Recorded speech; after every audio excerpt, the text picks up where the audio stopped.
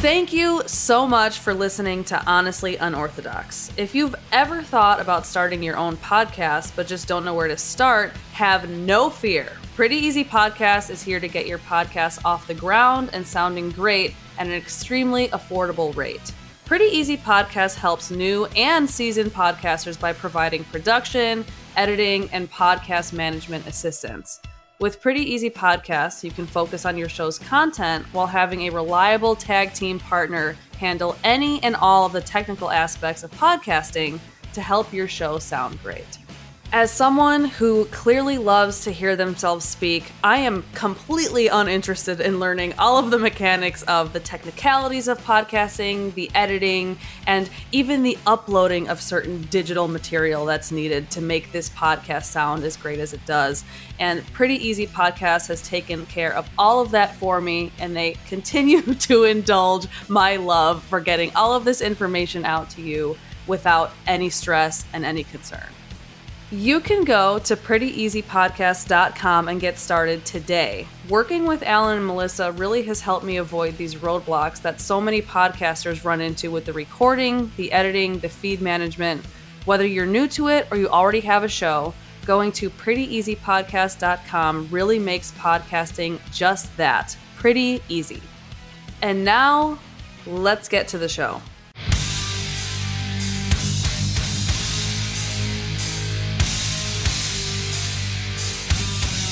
He who fights monsters should look to it that he himself does not become a monster. I am on the unfettered pursuit of truth. I'm Kayla Perry, and this is Honestly Unorthodox.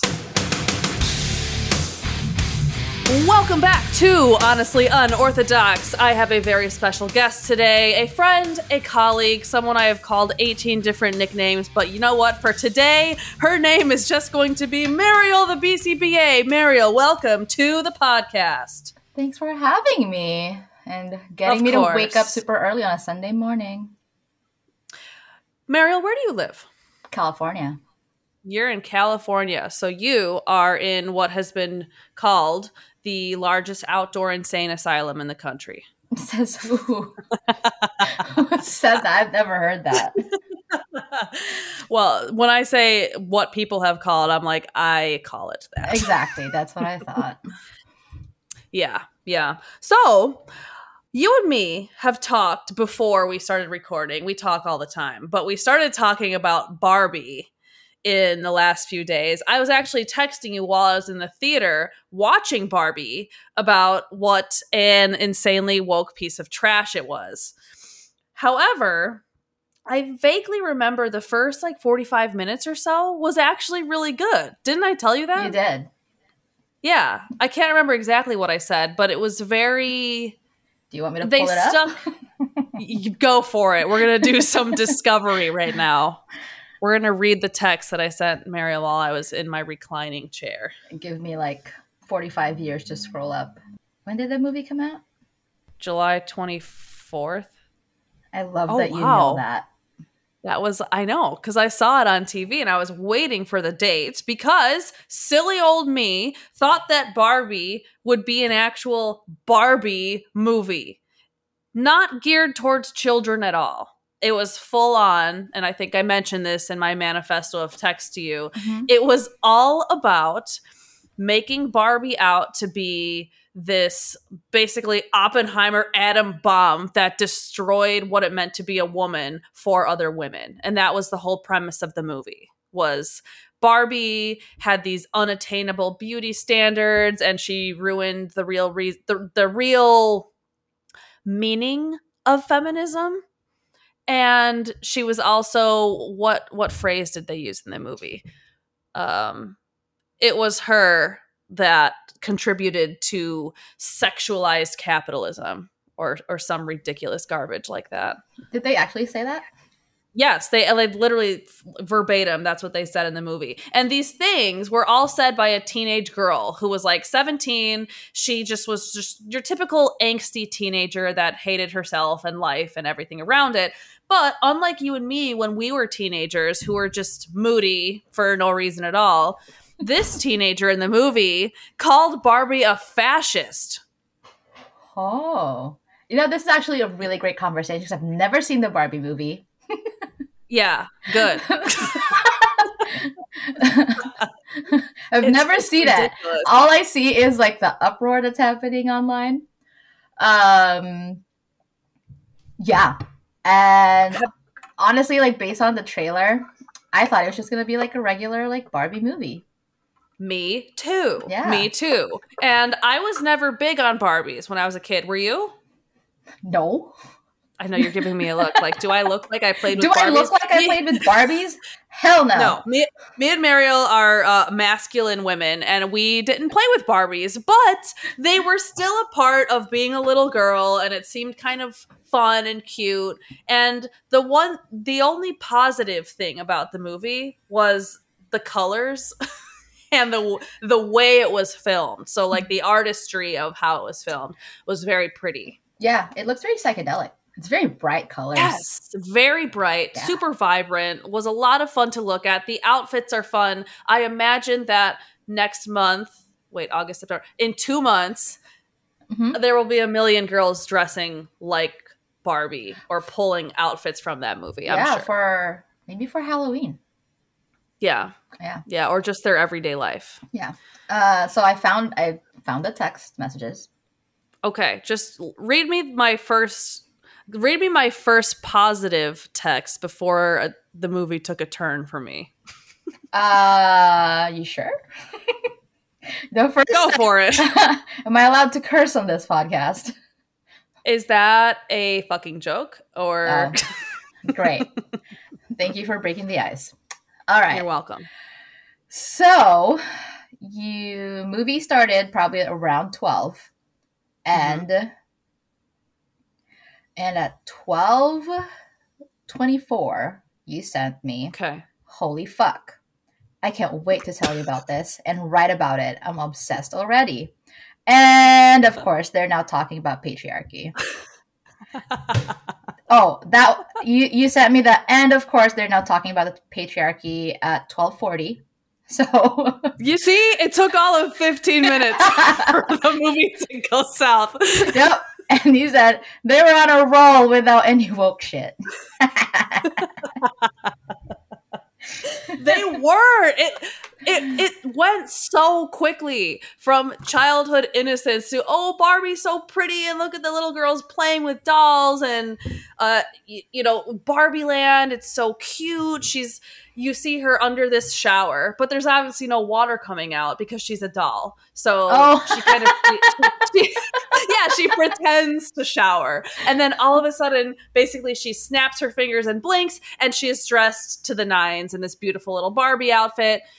When she goes to make her breakfast, she just holds her plate out and a beautiful waffle spins out of the toaster and lands perfectly on her plate, but she doesn't eat it, again, because she's a doll. So that part was kind of fun because you're like, wow, Margot Robbie, who arguably is one of the most beautiful women in the world, she literally looks exactly like Barbie. And that was kind of part of the appeal of it for me. But it just got so ridiculous so quickly. And then once they broke the seal of patriarchy, they literally never stopped talking about it. Oh.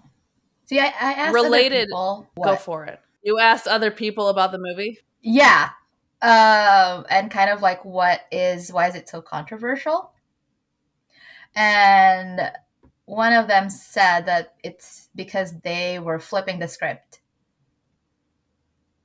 Yes. So that was a big premise within Barbie. So Barbie Land is run entirely by Barbies. And all of the women in Barbie Land are named Barbie. They don't have any of their own names, I don't think, except for maybe a couple of them, which were supposed to be limited edition Barbies.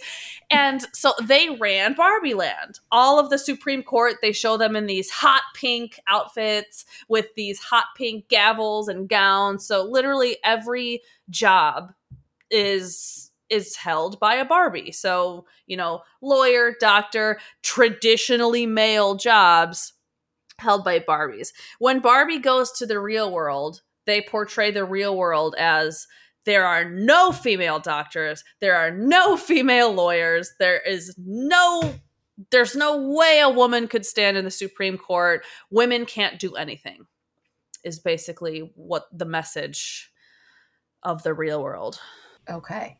Yeah. And then in terms of the flipping the script part, Ken goes to the real world with Barbie. He says, wow, patriarchy is amazing. And he tries to bring the patriarchy back to Barbie land because he thinks like, wow, all of the Barbies are in control over here. We need to make this Kendom. That's what he calls it. So instead of kingdom, it's now Kendom. And he just starts completely overtaking Barbie land, which is obviously quite upsetting for all of the Barbies.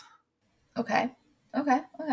So you could see where this really, it's not a childhood. This isn't a movie aimed at children. I just, no, not at all. Somewhat related to what we're, the bulk of what we're going to talk about today is they really wanted to make sure that they hit on all of the disability markers and diversity markers for Barbie. So there was a trans Barbie, there was a wheelchair Barbie, there was prosthetic limb Barbie, there was like a bigger heavyset Barbie. There were Barbies of, they looked so intentionally placed. Oh, wow. Of course, the wheelchair Barbie is at the front of the dance party, and they're excessively focusing on wheelchair Barbie. And I just wonder, because this goes to the whole representation argument. People say, oh, you know, Barbie is blonde and beautiful and blue-eyed and white. What about, she doesn't represent minorities. What would having a wheelchair Barbie do for someone in a wheelchair? Well, they'll probably say something along the lines of, I've never seen myself in media before. True. It feels good. Yeah. That's usually what I hear when there is some kind of representation. Like, oh, I've never seen myself represented before. How many of us have, even those without, I don't even know how to phrase this. I don't need to see a Barbie in a sling for me to feel validated or like for me to feel better about, you know, all of this going on right now. So, or when I was in treatment of something a little bit more severe, I didn't need to see anorexic Barbie to make me feel any differently about myself. Now, it could be argued, Kayla, you're older and more mature. That's plausible, but I still am having trouble understanding this whole idea of representation and why we feel like we need to be noticed all of the time. Well, does it have to be all of the time? What if it's just like, oh, like this True. sliver of media is like, oh, I get to be seen. Because I'm like, I mean, me being a person of color, I can relate to that. What? No, I said, oh boy, because I was excited to hear what you were going to say next. Oh, okay. I was like, I thought you were going to have something snarky. Nope. After you dropped POC, I was like, okay, baby, here we go. We're well, no. I mean, I understand the sentiment behind, especially behind it. Like, I understand the sentiment behind it, especially for. I'm gonna be hitting so many like buzzwords today. Cool. Well, I'm also an immigrant. Woohoo! Mm-hmm. So you're okay. Really quick, Mariel, you have just risen to the top of pretty much any social chattering class you could possibly imagine. You are a person of color and you are an immigrant. I mean, wow. Continue. Yeah, I am. I'm pretty great that way. It's amazing. So, I mean, I know, right? What is it? What do you call it? Moral superiority or something like that? Oh yeah, there is no superior force to you being you're already at the double whammy of POC immigrant. Now, if we could just work on you either having a disability or being, I don't know, maybe like a lesbian, you're set for life. Well, how do you not know I'm not any True. of those? I don't. I think Yeah. did I just assume your sexuality? I think I might have. Anyway, I'm in a fiery mood today, You listeners. are. Okay, anyway. No, we're going off tangent so much. Hold You on. were What is talking my about original point? you said you were an immigrant, so you Yes. understand the sentiment of um Yes. Yes. diversifying. Yes. Especially, I guess, for people wanting to be, I guess, part of a certain group. So, Mm-hmm. the main thing that, like, the main thing that's coming up is actors or, actors, entertainers, creatives. They Mm-hmm. always say that, like, oh, growing up, I've never seen myself on stage before. And Mm. also, like, a person of color, an immigrant, who's assimilating into this new country, Yeah. you you want you want to fit in. Mm-hmm. So seeing someone that kind of looks like you, you're like, oh, I can fit in. Like Okay. I don't have to stick out because I'm different. Mm. Got it.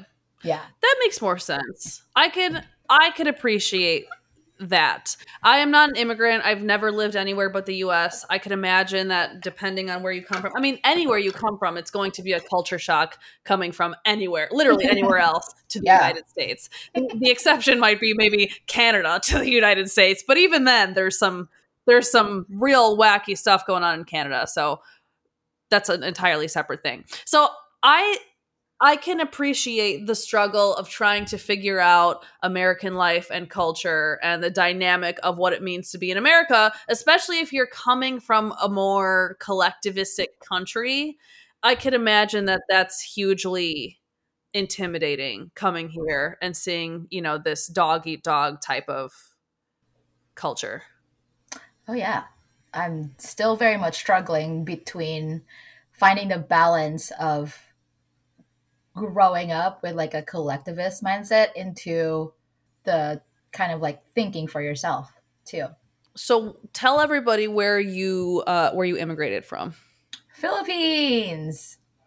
The Philippines. You came Mhm. a far, far distance. I did. Why did your parents want to come here? Uh, it's a good question. I'd probably say, I mean, the thing they always say is for a better life. They want that Mm-hmm. American dream, whatever that is. Yeah. Have your parents ever spoken about figuring out what that American dream is? Do they feel like they have it, you think? I want to say that they have it. I feel like they're living their American dream. Hmm. Okay. Because yeah, I mean, wow, 4 years ago. It's been 4 years since 4 years ago was when we bought our own house. And my Oh, nice. mom would talk about how this is like her dream house, checks all the boxes of how she envisioned it. So Hmm. I would say for my parents, yeah, they're for sure living that dream. I mean, all of their kids are now grown ups, college graduates. Uh, Hmm. two two of us went to grad school. One is trying to get into optometry school. So from their eyes, yeah, we're successful. All these things, they're living it. Yeah. Yeah, they really are hitting all the markers of, I guess, what will be considered American success. So, your family's success here, how would that be perceived in the Philippines? Or would that have ever been possible in the Philippines? I don't know. I really don't. I would actually occasionally imagine what my life would have been if we didn't move because I feel like I would have been working overseas. because of not many opportunities in the Philippines, or? It's not that not many opportunities. It's just it's better pay overseas. Okay. Yeah. Is that typical? People living in the Philippines tend to work overseas, and Oh yeah. I mean, huh. Yeah. Like they would say that the Philippines like greatest like export product is workers because so Ah, many Filipinos work overseas. that's kind of sad, actually, the way it's worded like that. It is. It is. That's Oh, yeah. I can't even imagine myself like sometimes I think about like how do you actually make money there? Like is it possible yeah, to live comfortably whatever that means in the Philippines without having yeah. to work overseas? Or without having to work obscene hours. I mean, Yeah. so Dylan's dad's current wife, she's from Thailand, and she's here now. They went through the whole green card process, but when they were dating, she would have 15, 16 hour days, and she would make like $5 Oh because she yeah. would just make thousands of crepes, these little like, I don't know the name for them out there, but and it wasn't even like a stand. It literally was a table that was taped together, just that she had to move from street to street to street, and it was a one woman operation. And to work that much and make so little, I don't know how anybody is able to live independently anywhere. Yeah. It's hard.